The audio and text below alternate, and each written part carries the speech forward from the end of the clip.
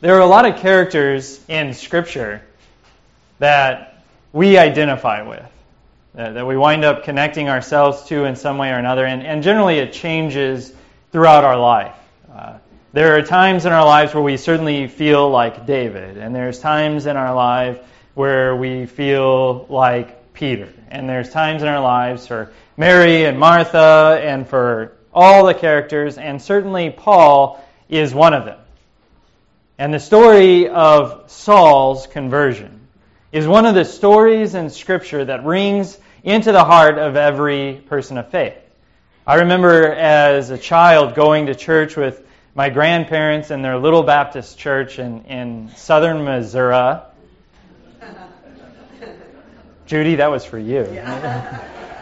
In southern Missouri, and the Baptist preacher, Brother Miller, getting up in the pulpit and starting to preach on this text, and he began with asking, "Where and when was your road to Damascus?" And the good Lutheran answer to that is, which one? Which time? The first time? The second time? The 100th time? How many times has it been where the Lord finds us somewhere on a road to some place and calls us back? Generally a road towards destruction. A road towards chaos. Either for other people or for ourselves, or both, most likely. And the Lord calls out. Now, there's something interesting about the way the resurrected Lord interacts with people. You'll notice that whenever He seems to appear to larger groups, most likely He uses a salutation that's, "Peace be with you." In today's text, He started out by calling them children, which I'm sure they all loved to hear. But whenever He's speaking to a single person, He says their name. So think about there on the resurrection day, as Mary is in the garden of the tomb, and she's looking for her Lord. And He appears to her, but she doesn't know who she is. What is it that calls to her mind who it is that she's actually speaking to? It's in hearing her name spoken, where He looks at her and He says, "Mary." And she replies, "Rabboni," Rabbi. In hearing her name said by the resurrected Lord, Mary, she changes. Suddenly she goes from someone who is weeping at the loss of her Lord to someone who can't stop clinging on to Him. She hangs on to Him, not to let Him go, to where He even says, basically, "Mary, get off."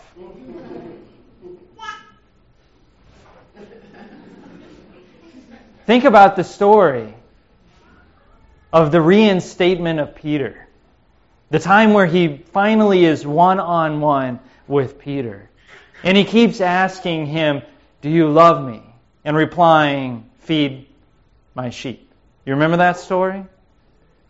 Each of the questions begins with Simon, son of John. Simon, son of John. Simon, son of John. Simon, son of John. Feed my sheep. Today's story, with the flash of lightning, bright light coming into his eyes, the words that Saul hears are his name. "Saul, Saul, why are you persecuting me?" Most of my life, when I've read that text, I've always considered it that Jesus was yelling. Because that's exactly what I would be doing in that instance. "Saul, Saul, why are you persecuting me?" Wanting to kind of grab him by the shoulders and probably shake him at best. Maybe even do worse at that. But when putting it into the context of every other way the resurrected Lord interacts with His people, I realize that the naming of Saul, calling him out by name, is not for something to bring him completely down, but with the goal of bringing him to life. Saul, Saul, why are you persecuting me? Saul.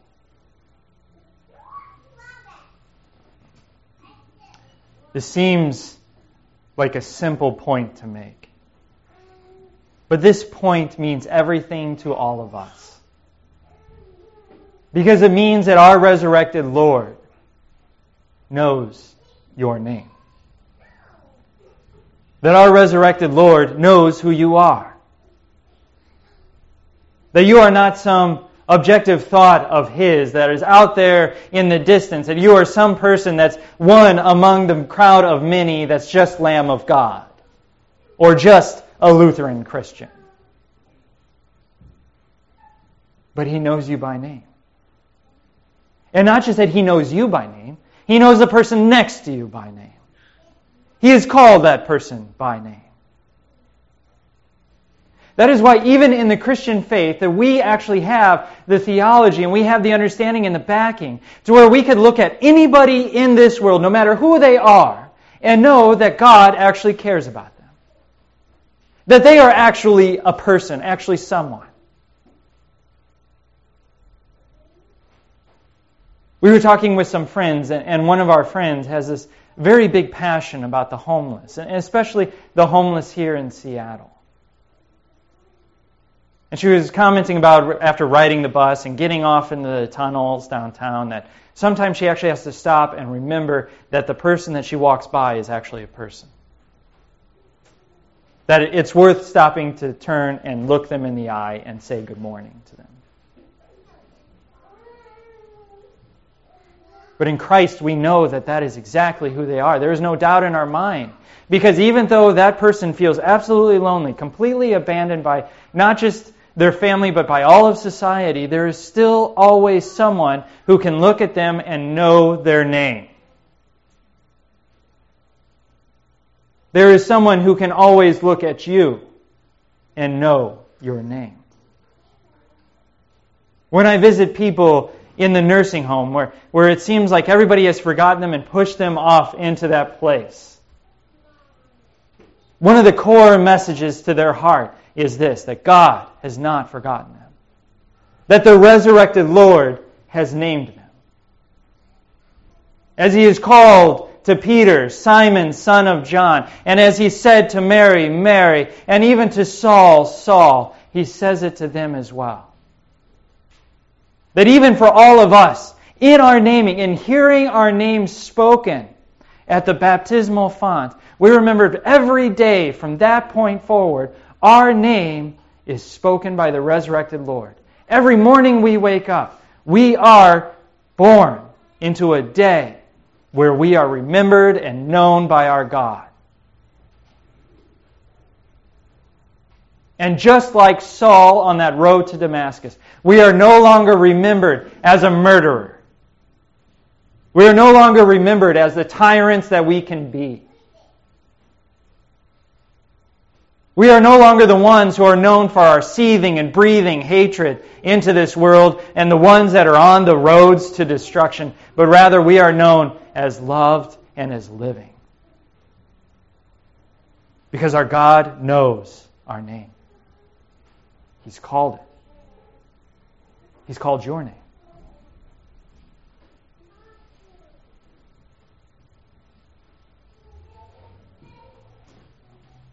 So Saul, hearing his name, hearing the law, why have you persecuted me, comes down with blindness.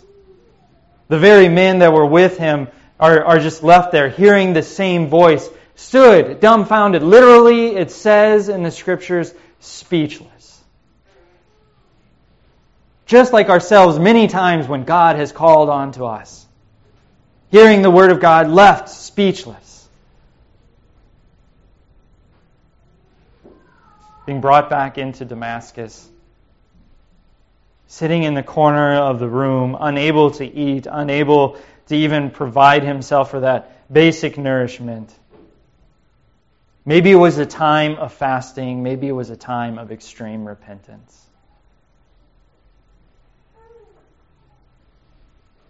But the blindness fell off of his eyes like scales when these things were said to him. Brother Saul,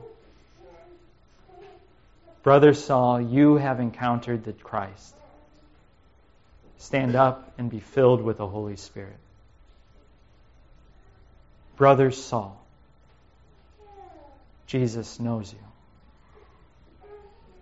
Standing up, being baptized, the blindness fell off of his eyes like scales.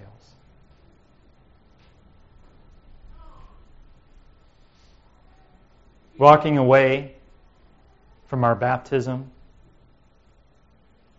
the blindness of the world falls from our eyes like scales. The scars that have been put on our back by the slavery of sin disappear.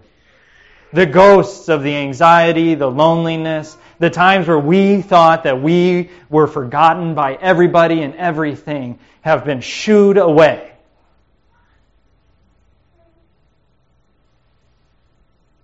And we remember that our God has called us by name.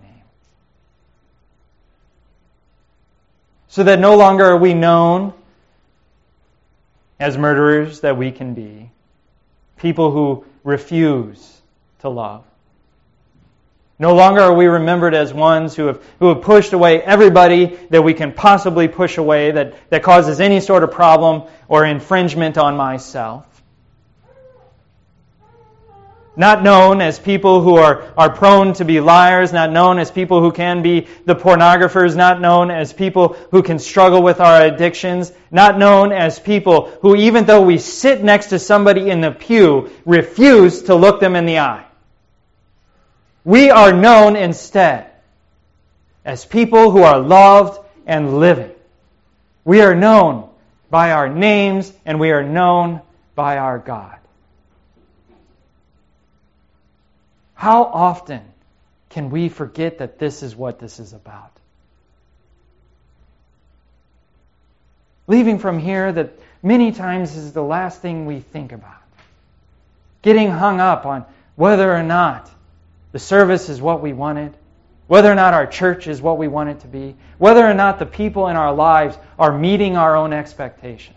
And every time we wind up forgetting this, but every time on that same road of destruction that we are planting in our lives, God calls us back. He says your name.